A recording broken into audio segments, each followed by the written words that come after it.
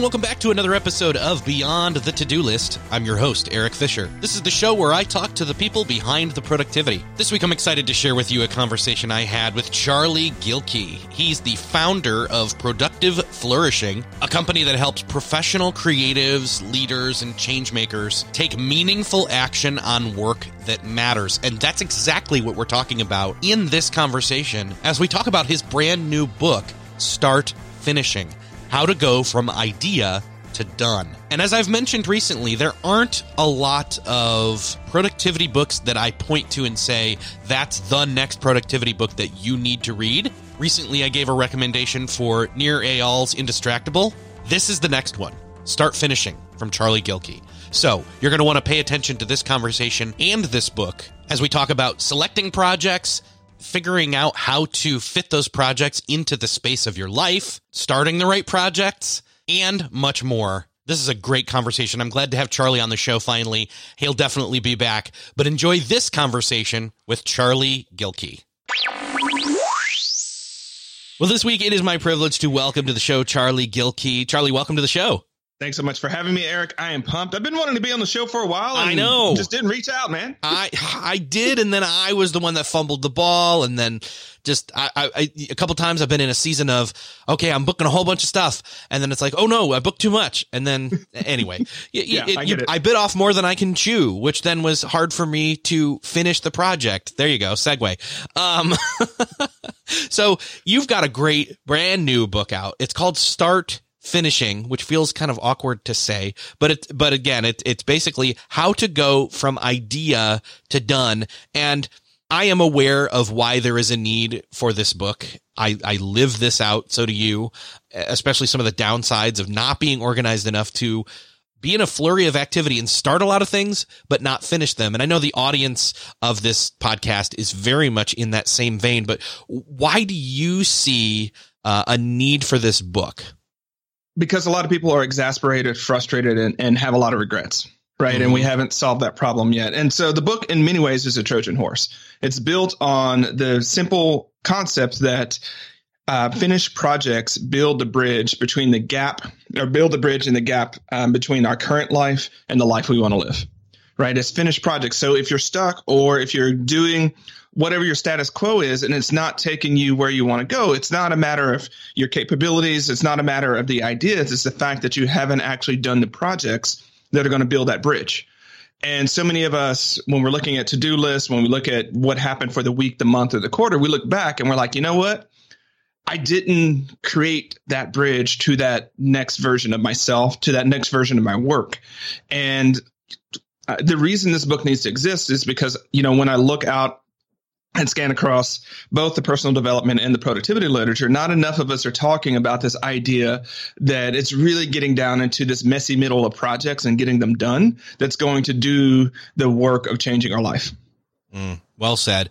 I think that's one of the biggest things right there, is just that it's not just about, hey, I have this book in me, or I have this, course that I want to create, and we can even step aside from the whole, a modern online business content creator role here.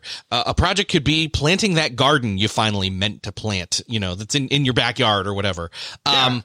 Ultimately, though, I think the really great way of how you're framing this is that there's a you that you're meant to be, and by completing certain things, you stepstone into becoming more that person. Now, you're already that person, but, and we can get all metaphysical or whatever, and I don't want to, but in other words, there is a person that is doing this good work that you are meant to be, and the way you get there is by finishing doing these projects. Absolutely. And, I'm completely happy to go metaphysical. I am a philosopher after all, but that's right. I forgot. Yeah. What I want to say there is I'm glad you you stole the thunder in the great way, in the sense where when I say projects, I mean anything that takes time, energy, and attention. And the challenge and the problem is that so many of us over prioritize economic projects, i.e. career, work, business, and we try to squeeze the work of our lives in the remainder of what's left over. in the time that we have remaining. And then when we look back, when we really want to talk about regrets and exasperations, like it's really about the fact that there was this work of our life, this personal work that we didn't do. We didn't plant that garden. We didn't have an intentional way of helping our son graduate high school and move on to college. We didn't help our aging parent into elder care, whatever that position is. We weren't present for that. You know, I'm not going to get all cats in the cradle on this one, right? But that's, I think what's happening is that when we think project, and furthermore, when we think work, it's economic projects, economic work. But I really want us to be focusing just as much on the work of our lives so that, you know, we're not in this place to where no matter how hard we work, no matter how much we rock the to-do list, we're unfulfilled because that gap, again, I keep talking about bridges and gaps. It's kind of like we think we're going to work. And then someday I'm going to have the time, the money, the bandwidth, or a better boss, or the kids will be gone. And then I'll work on that stuff that really, truly matters for me. And the other thing that I want to say here is that because we so over prioritize economic work, we don't allow ourselves to have hobbies. We don't allow ourselves just to paint because we want to paint, or to read books because we want to read books, or to bake cakes because we love baking cakes and then have to give them to our neighbors. And so we don't do the stuff that when we look at it, like that's actually why we're doing all this economic work to start with. Yeah, I love that you're differentiating that. And you know, for a lot of people out there, they would approach this book from the perspective of that project, or, you know, one of those projects that they have, multiple projects, obviously, that they have in them.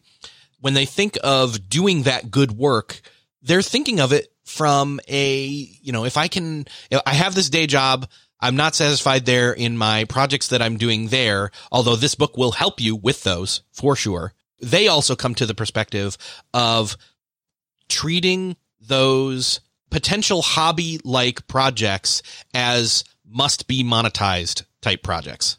Yeah, and that's the very worst thing that we can do sometimes. You really want to suck the joy out of a hobby, turn it into a job. Yeah, right. Yeah. Make money. Right. And I'm not trying to say that like you can't monetize your hobbies. Like that's a great way of doing some things. But some of us just need to have a hobby. And, you know, when I work with clients on this one, Eric, I'm always like, what are your non-economic hobbies that we don't even want to touch? Because I want to make a room for that. For instance, I'm a, very amateur singer-songwriter. I don't have any plans on ever producing a commercial album or maybe even playing in front of people on stage. It's for me. It's what I enjoy to do. And that's where I can find that joy. I don't need even more pressure than what's already in my life. Right. The pressure to get better, pressure to be on stage, and pressure to sell albums. I don't need that. I got plenty of other stuff to pressure myself for. And so, yeah, we don't make space for that. Or we try to shoehorn our passions and loves and interests into some view of productivity that makes us feel better about it. So for instance, when I used to live in Nebraska, there's this woman that lived across the street that loved scrapbooking. Right. Actually, she loved doing arts and crafts, but she allowed herself to do scrapbooking because she told herself, I'm doing this for the kids and it's not taking away from kid time if I do the scrapbooking. And granted, it wasn't one of those like conversations where you're out on the street talking to a neighbor where you're like, hey, but in the back of my mind, I was like, oh, that's really sad in a way that she has structured her passion, her joy, that it has to be so that it serves her family and kids, and she can't do something just to take care of herself, just to have that sense of creative satisfaction and joy and flow and things like that. So yeah, I'm going to say that, those hobbies, those projects like that, they need to be on the deck anyways. And if it's not on your schedule, it's not a priority. It's an aspiration. And there's nothing wrong with saying that, but too often we get frustrated and tell ourselves like, I'm not, seeing through my priorities, so on and so forth. But like when you really look at it, and if we sort of follow Gandhi's quote that, action expresses priority, look at your schedule. What have you been doing the last 2 weeks, last 2 months? Whether you like it or not, those are your priorities. And if you want your schedule to look different, you're going to have to prioritize differently. I totally admire what you're saying about how the place that music has for you in your life. You're not going to put undue pressure on it to perform in any kind of monetization type way. That's not to say that there's not something out there potentially. And again, you got to tread lightly here to, balance the scales a bit, I guess, or whatever, that there's not some great work out there for you to do that you really enjoy doing that also could be a career play as well. But again, the expectation of that always being the case is what we're kind of trying to bust the myth of here. Yeah, absolutely. And then, in the book, I talk about using your gates, which are genius, affinities, talents, expertise, and strengths. And so I'll go back to music for me. I'm a public speaker. I do workshops. I'm not going to be the guy, or at least I don't think I'm going to be the guy where I'm like, I'm going to play a song on my guitar in front of you while you're doing work. That's not my jam. But that musical sensibility, that thing, like I've now accepted, Eric, that part of my process of making a workshop or keynote is to make a playlist for that workshop or keynote. Right. Oh, that's and cool. It's just one of those things where it's like, if I can't like feel the music and the songs and something, and depending upon the venue, I might actually play that playlist.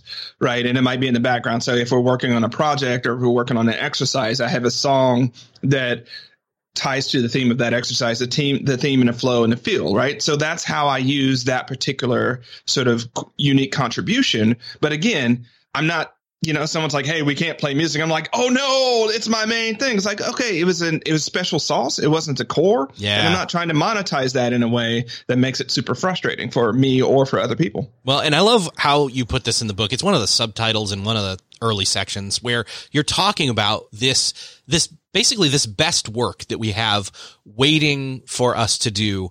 And that if we can get to the point of doing it, it unblocks our creative constipation, and that it then lets the ideas flow. So for you, for example, like you making a playlist and not that's you dipping into your secret sauce, like you put it, which I love that.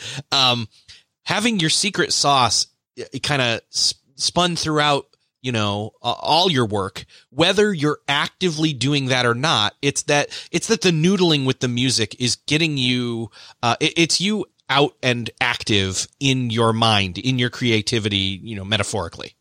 Absolutely. And I mean, we can go all sorts of scientific about this as we want. Like, I know one of the reasons that I do that is it helps me with cadence, and cadence and flow and energy. And so as I'm looking at energetic modulations in my workshops and speeches, like the songs and the music help me do that.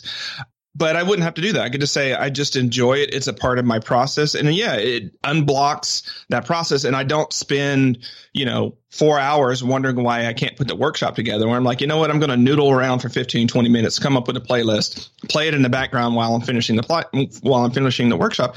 Everything comes together. And I think part of the challenge that we have is, because we try to make hobbies and interest into careers, or what I call jobbies, which are jobs plus hobbies. But you got to be careful of that in Ireland, by the way. Someone told me that. So don't say jobby in Ireland because it means crap. But, for those stateside, jobbies are sort of that combination. Those are terrible, right? But what we end up doing is we end up saying like, but that interest, that hobby, that creative thing, that special sauce is something that I want to be seen for. It's something that I want to do. How do I do it? And I was like, well, there are ways to weave it into your project.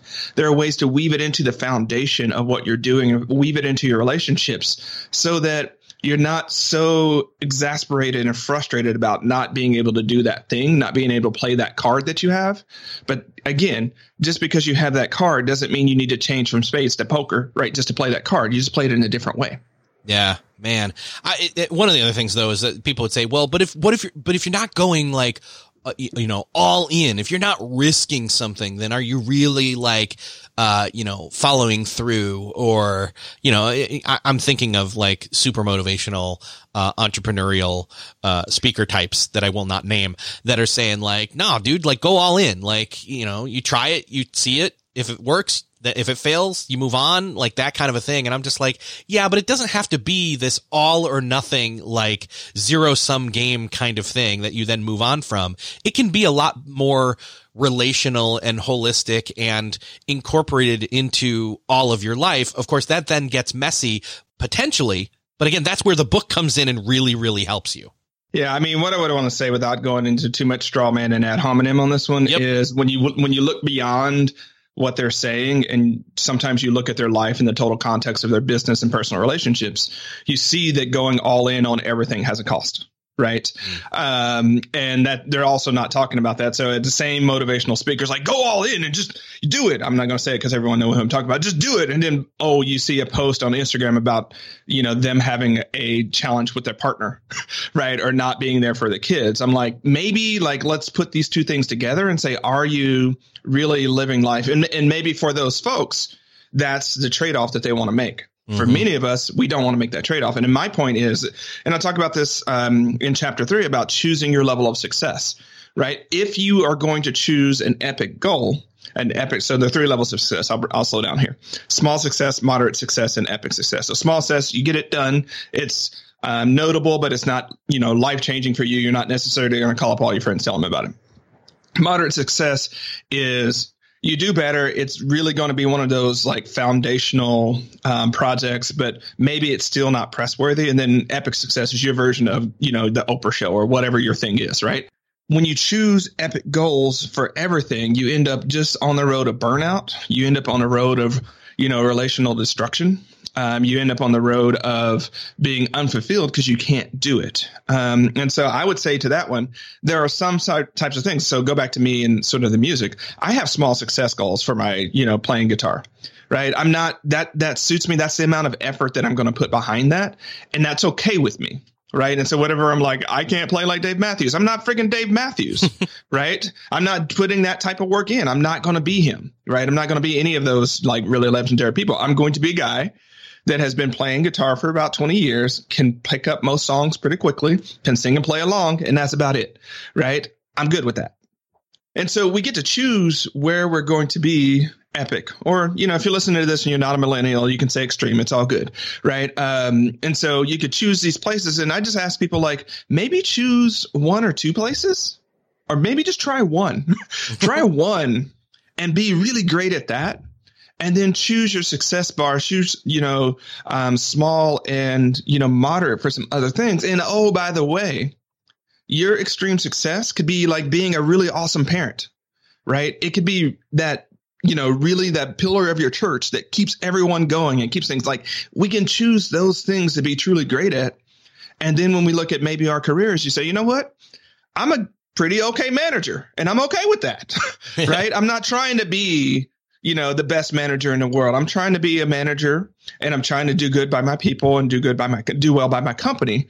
But I have these other things that matter more to me. That's the name of the game that I'm trying to get people to play. I love it. I love framing all of this with the proper perspective before even getting into talking about what does it take when you start getting into, kicking off projects and in fact, kicking off maybe multiple projects and let's go there. Cause I know you've got the 5 project rule. Break that down for us. I mean, is 5 the limit, and how big are we talking each of these can be concurrently? Alrighty, so I'll say it the long way that probably only I'm going to say it, but it's the long way is no more than 5 active projects per time perspective. So I'll start at the end with that, with time perspective. Most of us intuitively know the difference between a week-sized project and a month-sized project, just like we know the intuitive difference between a month-sized project and a quarter-sized project. And, Eric, I'm going to do this for just a second. I'm going to invite the listener to do 2 things. 1, consider the size of an ant, right? Little ant. Now, at the same time, think about the size of the Milky Way galaxy. Okay, so there are some people listening when they try to do that. You'll see them squinting. You'll see all sorts of brain gasms trying to happen that can't, because we can't think of those 2 sizes at the same time. We just literally can't. My argument is that when we think of days and we think of quarters, it's a similar type of problem. We literally can't do it. Our brains go haywire, and then we're like, screw that. I'm just going to go on Facebook and do something, right? Because that hurt the brain. The advantage of thinking in terms of time perspectives is like when you're trying to plan your week, you can say, okay, what are the 5 week-sized projects that I want to make significant progress on or finish this week? And just as a simple rubric here, or simple sort of guideline, I encourage people to think 3 economic projects and 2 personal projects if you have a job and that's your main thing. But some people need to split that up, right? So what 5 are you trying to do? Maybe when you're doing your monthly planning, you say, okay, what 5-month size projects can we do that? And that gives you a little conceptual grip. Then when you're trying to think about what you're doing this week, if you've already considered the month, you can say, okay, I've already decided what my 5-month size projects are. What are the smaller chunks, the smaller week-sized chunks of those that I can do this week? Great. And then you get no more 5 of that, right? And people ask me all the time, Charlie, what's up with the 5? Over a decade of doing this, talking to a lot of people, coaching a lot of people, what I found is that most of us don't do more than 5 anyways, right? If we get 2 or 3 done a week, we're doing really, really well, especially 2 or 3 economic projects. So why assume we're going to do more than that? If we know that if we're going to commit to 17 and do 3 one week, and then next week we're going to commit to 22 and do 3 that week, it just makes a lot more sense to choose we're going to do 3 at the or to choose the 3 at the beginning and not have all of the regret, frustration, exasperation, and excess ice cream eating at the end of the week when we didn't do the additional that we're just not going to do. So it makes it super manageable. The other thing that it does is it's a lot easier to plan and deconflict and triage when you've got a smaller set of projects than when you've got 32, right? Because what happens is we take on too many projects and we end up in what I call a cascade, where one project gets behind, that bumps another project behind, that bumps another project behind. And then at a certain point, you spend more time trying to figure out where projects are and communicate them with people than actually doing the work of moving the projects forward. Wow. Right. Yeah. A smaller known set of projects that you can finish make a bigger difference. And the other thing that I'll say about this here is that you would be astonished by the momentum you will make in your life getting 3 really significant projects done per week for a year. Just focus on it for a year. You will change your life. And I know I sound like a motivational speaker, and yes, there's OxyClean coming, but the truth of the matter is most of us aren't doing that. And when you look at those folks that they say they're going to do something about the same time we say that we're going to do something, they finished and we're still thinking about doing it, right? And they just keep lapping us. What we know deep down is that they're focusing on it and they're getting it done and we're not, right? And so why I say 5 projects is it's not just, there's a way of chunking it down so that, yes, all of the routines in your back in the life, all of the, going to the bathroom, taking the kids to work and the meetings that you have to, those are going to happen. Right. But you got to sort of prioritize some of these bigger ones so that they do happen. And again, don't end up in the cracks and leftover time. So, and remember, it's no more than 5. No more than 5 means that you can choose 2. And I'll say this real quick. If you are going through recovery for an accident, if you have a chronic illness, if you're going through a grieving process, you can either count that one or 2 ways. You can count it as a project that's taking time, energy, and attention, or you can assume that it takes up a project slot because it takes up that time, energy, and attention. Either way, you get to the point to where, like, if you just were in a car accident and, happen to lose someone in that car accident, you're going to be going through a lot of stuff. You're not going to be on point in the same way that you were before all of that. And I think we don't give ourselves enough space to say, you know what, I'm going through this physical journey right now that is pulling life force from me. And I'm going through this emotional journey right now that is pulling life force from me. And my project is making space for that and not beating myself up because I'm not able to do all the things and grieve or recover from these types of things. Next, we're going to talk about how to identify some best next projects for yourself. Which type of projects will make the most contribution to your life, and good first steps as you're starting a project. But before we get to that, we're going to say thank you to our sponsors for making this episode possible. As we're about to talk about in this episode, one of my ongoing projects is my health. We will unpack that a little bit, but one of the ways that I'm tackling that is through consistent daily physical activity. But I wanted to step it up, so I got on board with Met Pro. I had started to see great results with just my physical activity increasing, but I knew I needed to understand a little bit more about my body and how to fine-tune what I needed to do outside of physical activity or in conjunction with physical activity, my diet, etc.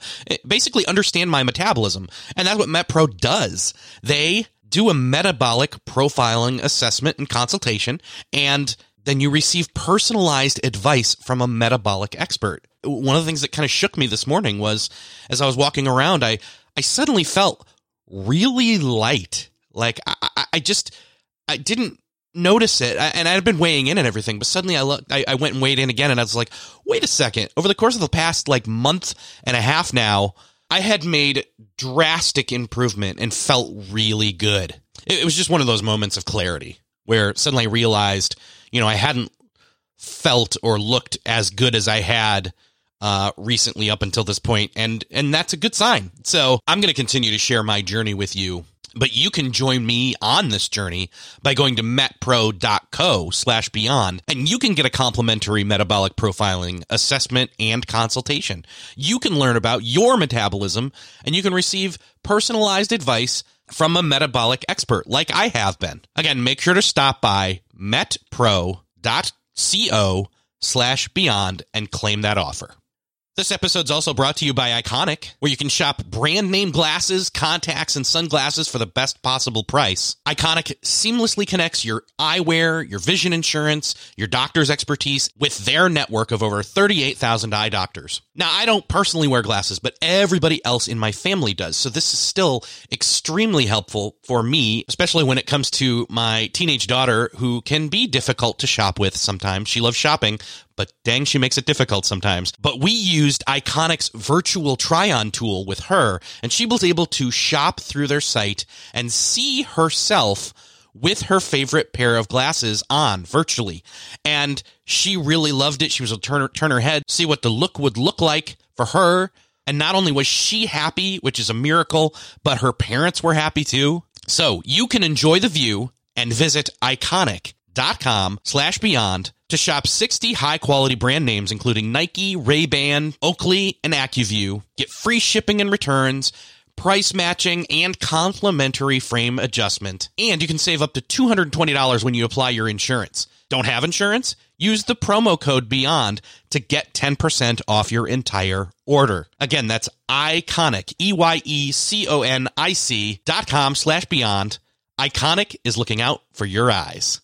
This episode is also brought to you by the University of California Irvine's Division of Continuing Education. UCI's continuing education can help you gain an edge in your career, make that career transition you've been thinking about, and provide you with flexibility to stay on top of your game in your current role while preparing you to level up. Open enrollment means there's no applications to complete. You just log in and you sign up, pay for a single course, or enroll in an entire certificate program. You have full control over your academic plan. Their 100% online courses offer convenience and flexibility and a real immersive online classroom experience as you collaborate with your peers. And this allows you to advance your career in as little as 6 months. Winter registration begins October 25th. Visit ce.uci.edu/beyond to-do list and enter Beyond for 15% off one course. That's ce.uci.edu/beyond to-do list to get 15% off one course. This offer is only valid until December 31st, 2019 at 11:59 p.m.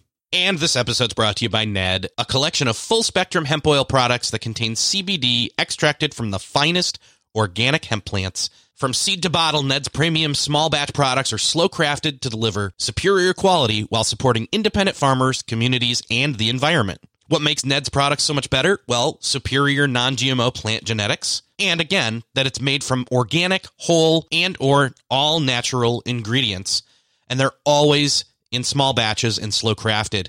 Some of the best uses for Ned's products are as a sleep aid, also used to treat insomnia, an anti-inflammatory, a natural pain reliever, to treat depression, to treat anxiety, and even PTSD, and as always, a rich source of antioxidants. Thanks, Ned, for supporting this show. You can get 15% off with free shipping by going to helloned.com/beyond. That's HELLONED.com/beyond.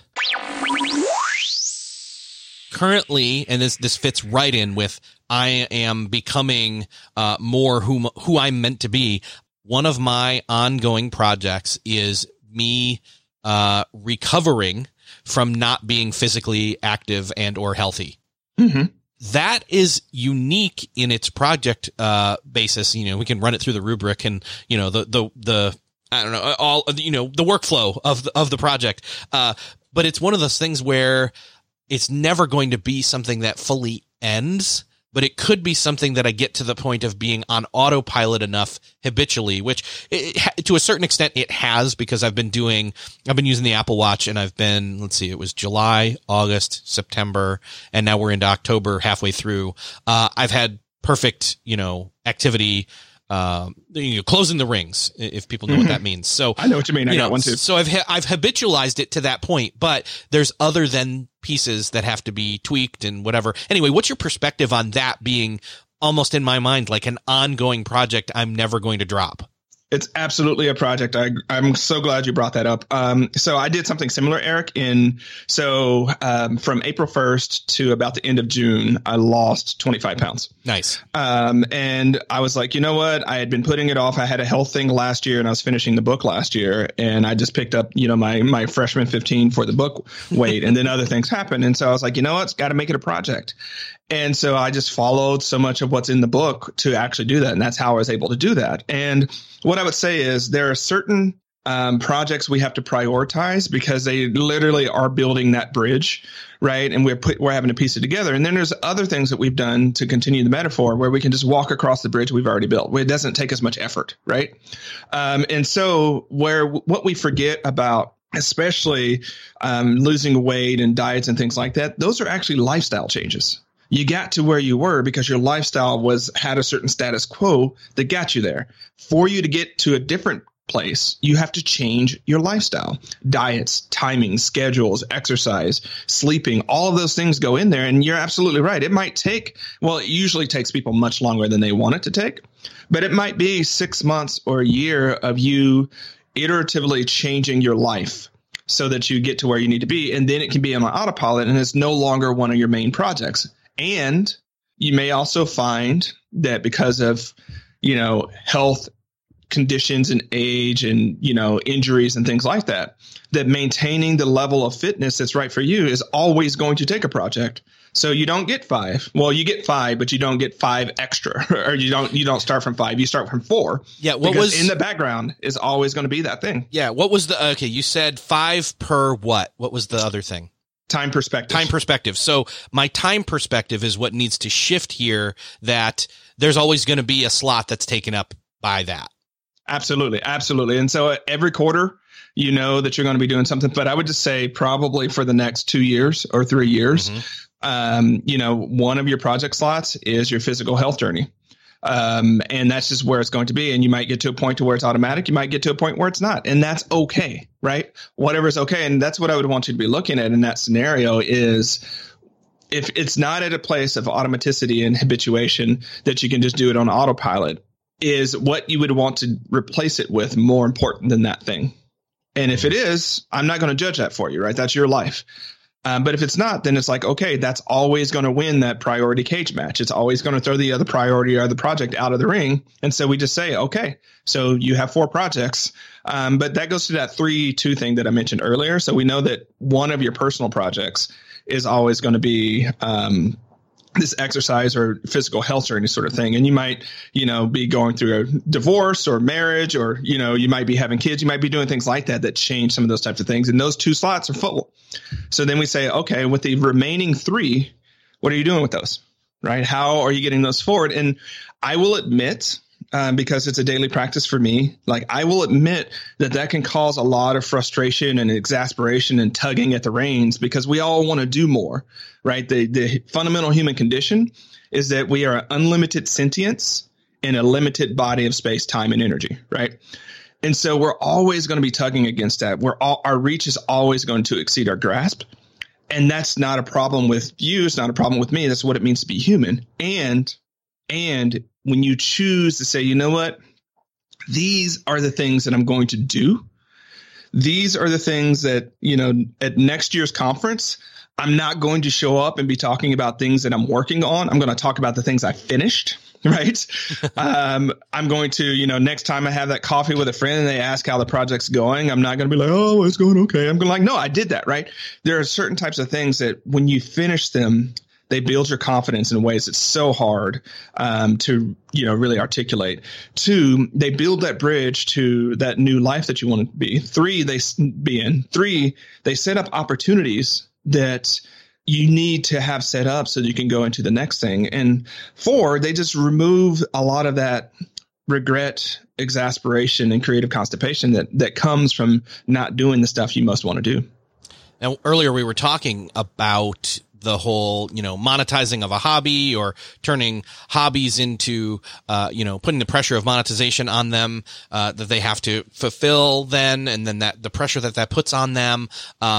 We've got day jobs, we've got, quote, side hustles, and all of these things. Now, are you saying that these 5 projects, the limit of 5 projects is across all of your roles, or is it, and I really don't want to hear you say it's 5 in any individual place, because that just seems like crazy making to me.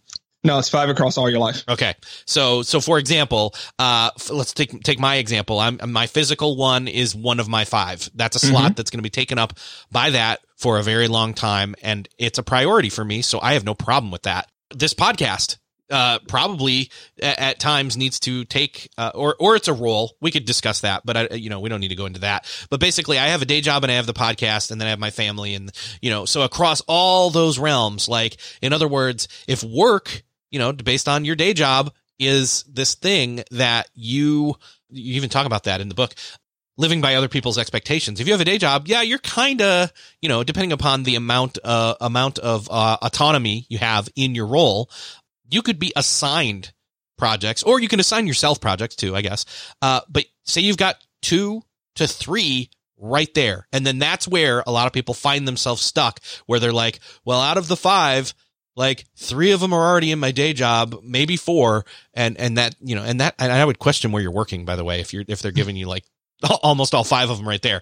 But that's where we get into this whole like overload and having to, quote, hustle in the margins and all of that. I mean, what's your perspective on this? Yeah, you're right on point. So what I would say is there are different ways you can look at your job. So when I do consulting with organizations, I'm pushing the same thing to them, right? And saying like, okay, like let's focus your team so that they're not making no more than 3 powerful commitments per week. And if they're not getting those done, then we're making 2 powerful commitments. And if they're not doing those, then we're making 1 until we get to a point to where they know that their team is executing. And so we talk a lot about what I call the commit to completion ratio that's in the team. So I would say definitely that. But if you want to be more simple, like if you know that your job is taxing enough that you're spent at the end of the day after doing it, guess what? Your 3 economic slots are taken up by your job. Not a whole lot I can do about that. That's just the reality of it. Yeah, and let me pause you right there, because I think I want to understand what you just said. Even if you don't literally have 3 projects at your day job, it is the equivalent of spending the energy on 3. And so, like you're saying, you could kind of fudge it and say, oh, it only took 2. Maybe I can come up with some more time in the rest of my time or renew my energy a little bit more, by listening to this podcast and learning things. But you see is that what you're saying? That's what I'm saying. Okay, great. Perfect. And I think a lot of us have had jobs where it's a full-time job, but it wasn't taxing. Like it was just a lot of filler space. Sure. I had multiples of those. And so I would say, yeah, I was there full-time. But honestly, it really only took 1 project slot. And that's where I started the business, because I was like, well, I'm going to do something. It's more frustrating for me to sit somewhere and not do something than to do something. Yes. So it didn't take that much time. But I've also had jobs where, it took 3 or 4, like especially like when I was deployed overseas, I took all 5. That's just what it took. Yep. Right. I did have a life. I wasn't doing things else. So I was getting it done and coming home. That was the job. And so you have to really be serious about that. And that's where you're like, well, what do I do if I want to do all these other things? It's like, what are you doing with those other 2 slots? Right. And if you're like, well, I got a chronic illness, and then, I've got my kids that are going through this intense stage of life, and then I've got my full-time job just taking up 3 slots. And I'm like, okay, great. That's your life right now. It's not going to be that way forever, right? We live in project world. We haven't talked so much about this, Eric. So yeah, the reality is every 3 to 5 years, internally and externally, your life is going to change. Here's what I mean by that. Internally, with your personal life, if you have kids or if you're on that journey, then every 3 to 5 years, they're going to be in a different phase. Your relationships tend to be in these 3 to 5 year slices. Our parents and brother and siblings and everything like that. There tends to be these 3 to 5 years where there's some significant change in our relationships, or some significant changes in ourselves that becomes its own sort of meta project, capital P project. And when we look at economically, it's the same way. Like we get new jobs, we take on new roles. By the way, if you're a small business owner, every 3 to 5 years, your business is going to evolve and change in ways that you're going to have to do something different. And that's normal and good. And so every 3 to 5 years, we're going to have these changes going anyways. And so I think so many people get frustrated because they're like, that's my life and it's forever going to be my life. It's like, no, like there will come a time to where if it's, constraints of relationships, those relationships will emerge and you'll get free time, right? Or you'll get a new slot. Or much like what we're talking about with you, Eric, it might say 3 to 5 years if that's your health journey. And at the end of that, you'll have new things that are open up. And maybe you go from where you are now to like, you know what? I actually want to run, obstacle courses. I want to be a tough mudder, right? Okay. So in the next 3 to 5 years of your life, you're involved in that project because that's what you've set up with your current project, right? And it's going to evolve. And so it's like, it's not forever, but it's right now. And that's the reality of it. So with these constraints, how can you be the best version of yourself and live your best life so that you don't slide into that next journey with the regret, frustration, and sort of, just that residue of all the things you committed to and told yourself to do that we know if we're being realistic and we're being compassionate, you're not going to be able to do. If we already know that from the beginning, why set you up for that emotional trap and saying, you know what, just rock out with the 5 that you have right now or here's what I'll say. So when I do talk to people on the career side of things and like, I got the job, I don't like it, and it's taking up all my time. And we really start applying their gates, which is that concept I talked about earlier, to their job. What they're actually able to do is transform that day job they don't like into either a better day job or to, figure out how to make their job much more fitting for them and get the results done so that drive to work is something that they start looking forward to because they get to be themselves at work. They get to win at work versus just showing up and punching the clock at work. So that might be what you do with your 3 slots. And again, you spend 3 to 5 years being super intentional about that. You will create a better job for yourself. It's impossible I won't say it's impossible. It's very unlikely for you to stay in the same spot. So again, how are you using these 3 to 5 year slices of your life? And what projects are you finishing such that you're continuing to get ever better every day? See, and now that you've said that 3 to 5, year time frame, I'm thinking to myself, I think in the same way that somebody could be coming home from their day job every day and saying, well, that's taking up 3 slots right there because of the amount of, energy taxing it does on me. I'm thinking of my personal project of physical activity / health as being something that, I'd like to get it to the point where that is now not a project that I have to intentionally manage because it's automated and habitualized by that, 3-year point. Absolutely. Absolutely. And that's where you get to start asking questions, Eric. Like, and part of my journey was that I hired a personal trainer, right? And that was one of the ways where I looked at the resources that I had available, the total resources I had available. And I was like, you know what? It's worth it to me to pay a personal trainer for them to have the, cognitive and emotional and a pragmatic bandwidth on their side so that I can just show up and do what they tell me to do. And so my one job becomes show up. Right. As opposed to like figure out what my training program is and so on and so forth. Now, I was in a point and, I am at a point to where I can afford a personal trainer. And at the same time, I'm just going to slide this in here. Like my wife and I only own one car that we've had for 10 years. So we're not paying a car payment, which allows us to reallocate those funds to different things like this and more experiences and things like that. So I'm just saying that's a choice that we made and it was a priority. And so that's what I would want to say when we think about it as a project. And I talk about this in the book as well. You can also start thinking about like what's a budget that makes sense for you so that you treat it as if it were an economic project, because that's absolutely what we would do as small business owners. Like, oh, I got this new thing. I'd build a budget for it. I'd figure it out. But when we look at our personal life, we're like, oh, no, I can't spend money on that. Why not? Why not? If it's really a priority and to your point, Eric, where you want to have this automated in the background and that amount of time, it might take a different level of investment to get there versus keep doing it the slow sort of in the background. I'll get to it when I get to it way. Not saying that that's how you're doing it, but you know what I mean? Sure. Yeah. So say we've gotten to the point where we realize, okay, I've done kind of an assessment of where I'm at with what I'm already committed to / what my current project load is. And I have room, in my 5 slots for at least one. What is that first step as we start to assess / enter into the process of starting to work on a new project? All righty. So this is actually one of the harder questions, but we're going to give it a shot anyways. All right. The general theme that I would want to say here is I want more people to use their heart to steer the choices versus their brain, right? Use your heart, because again, when we start thinking over and overthinking, we end up choosing a lot of the wrong projects. So that's going to be the general theme from most of what I'm going to say that follows, right? So the first one is think about those projects that you've hidden away in sort of the closet in your soul, right? Everyone knows what I'm talking about, right? They're hidden around there. Let's pretend that one of them got taken from you. You weren't going to be able to do it for the rest of your life. And we want it to be like a little wince, a little pain there.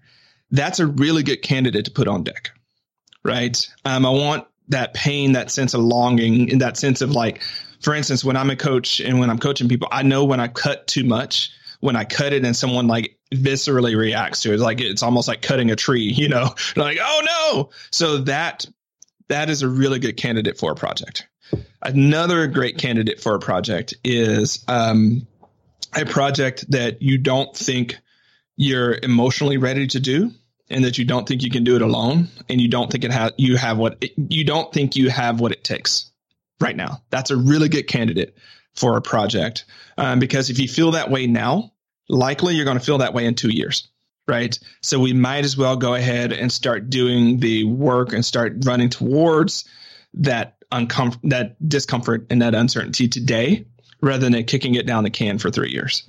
The third one, this is where we're going to recruit more of our brain, is what types of project would make the most significant contribution to your life. And that could be, that life piece is harder because it might be, the part of my life that I want to grow the most is my community. I want to be much more involved in my community, or I want to be a better partner, or I want to be, a better spiritual person, so on and so forth. So which of projects will sort of feed that aspect of your life that currently is undernourished?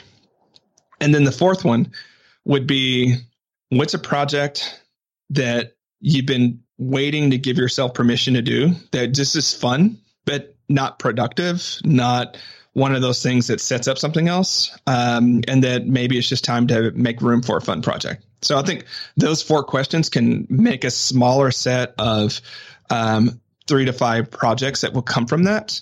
And from there, if one doesn't win, one usually wins. But if one doesn't win, go with the one that you can finish the fastest.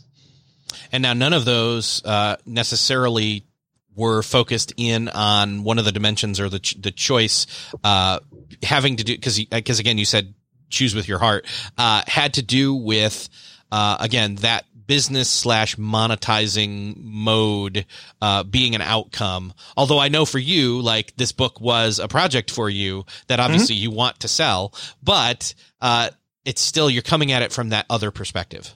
Yeah, I'm coming at it from that other perspective. And again, that goes to maybe the 4th question that I listed there. Like, that was, you can say the aspect of my life that I want to, the domain of my life, if I use my own language, the domain that I want to increase is my financial side of my life. So you might choose projects that help you make more money or save more money. That's completely legit, right? That's the part of your life you want to improve. And so what that also means is that if you end up doing projects that, like, maybe you don't have like all the love for that project, maybe you don't like, it's not the thing you wake up in the morning lit up to do, you can come back and say, you know what? That's all right. Because the point of this project wasn't to make me happy. It wasn't to like make me feel good. It wasn't to increase flow. It was to help get money in the bank. And there are ways that I can do that don't like make it suck worse than it's going to. But the point of this job, the job to be done of this project, was not creative fulfillment. It wasn't, emotional satisfaction. It was security and giving that. So I can do this as long as I need to get to that point.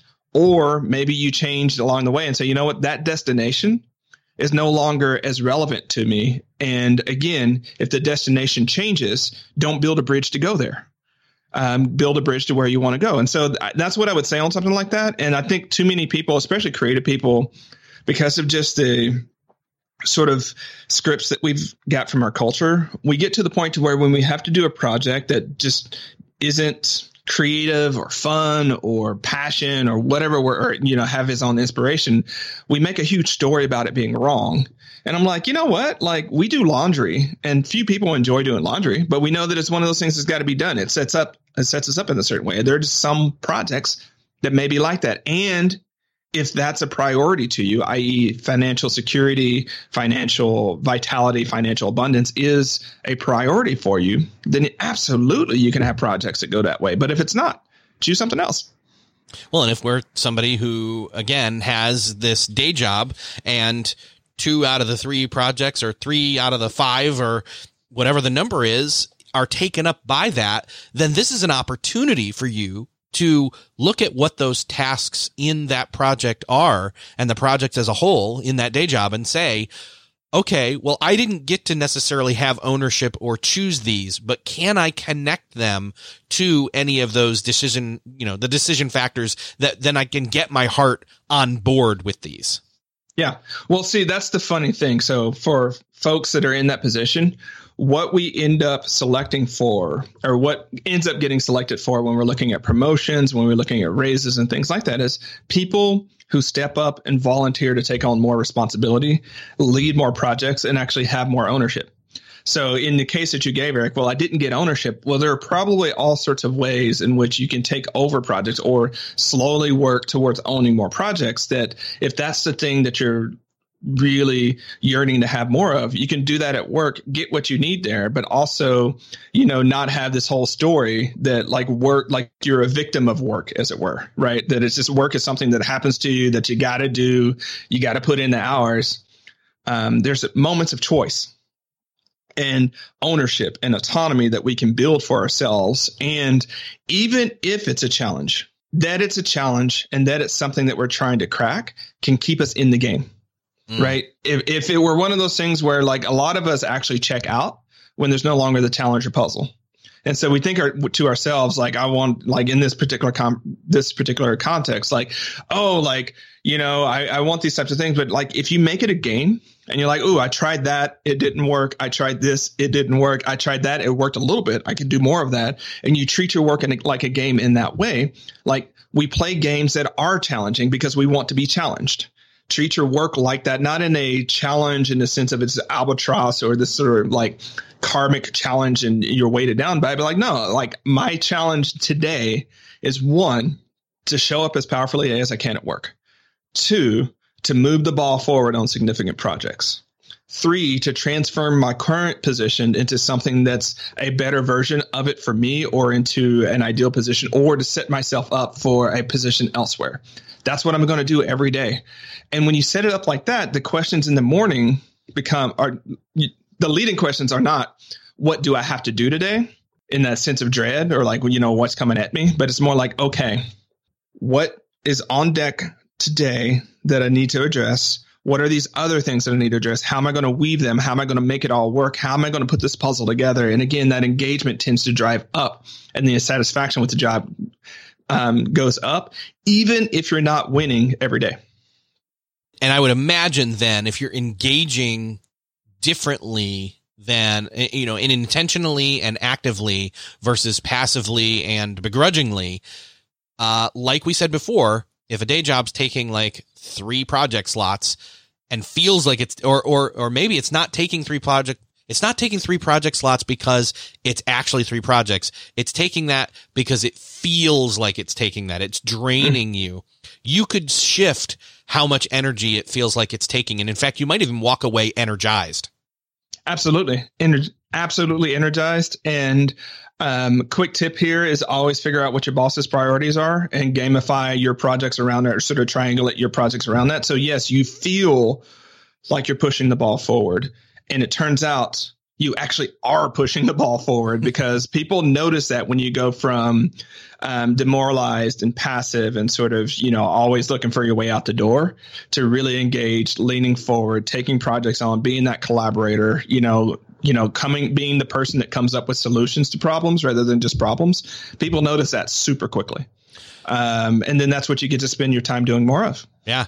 So this has been a great conversation so far about perspective and starting to wrestle with projects and deciding and, not overloading as you're entering in. But this is really all just teaser for the book. And I did not intend to set this up this way. There's a 9-step method in the book that is really just a handbook as to then from this point forward in the conversation, hit the ground running and actually get this good work done and complete finally, projects that you're starting.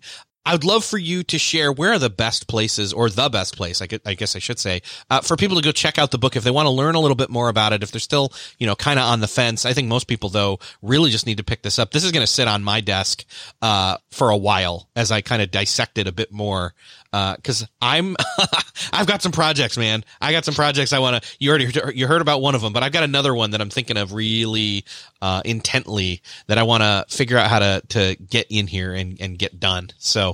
Oh, I'm super pumped to hear more about that other project. But to answer your question, go to startfinishingbook.com. You'll see more of what the book's about. You'll be able to download a free chapter, see if it's really your thing.